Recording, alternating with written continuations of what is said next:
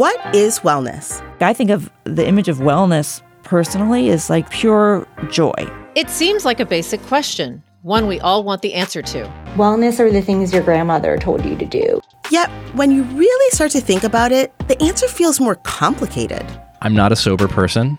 I am on the kind of sober curious spectrum. I'm Maya Feller, registered dietitian nutritionist and author. And I'm Dr. Kavita Patel. We're the hosts of Well Now, Slate's new podcast on wellness. Every week, we'll talk with all sorts of experts in the wellness industry, from doctors and nurses to nutritionists and fitness instructors. I should have been really happy that I finally achieved this body of my dreams, but I was actually more miserable than I'd ever been. To biohackers and zero-proof cocktail makers. I want it to become so that 20 years from now, every wedding, every business conference, every house party has a high-quality non-alcoholic drink.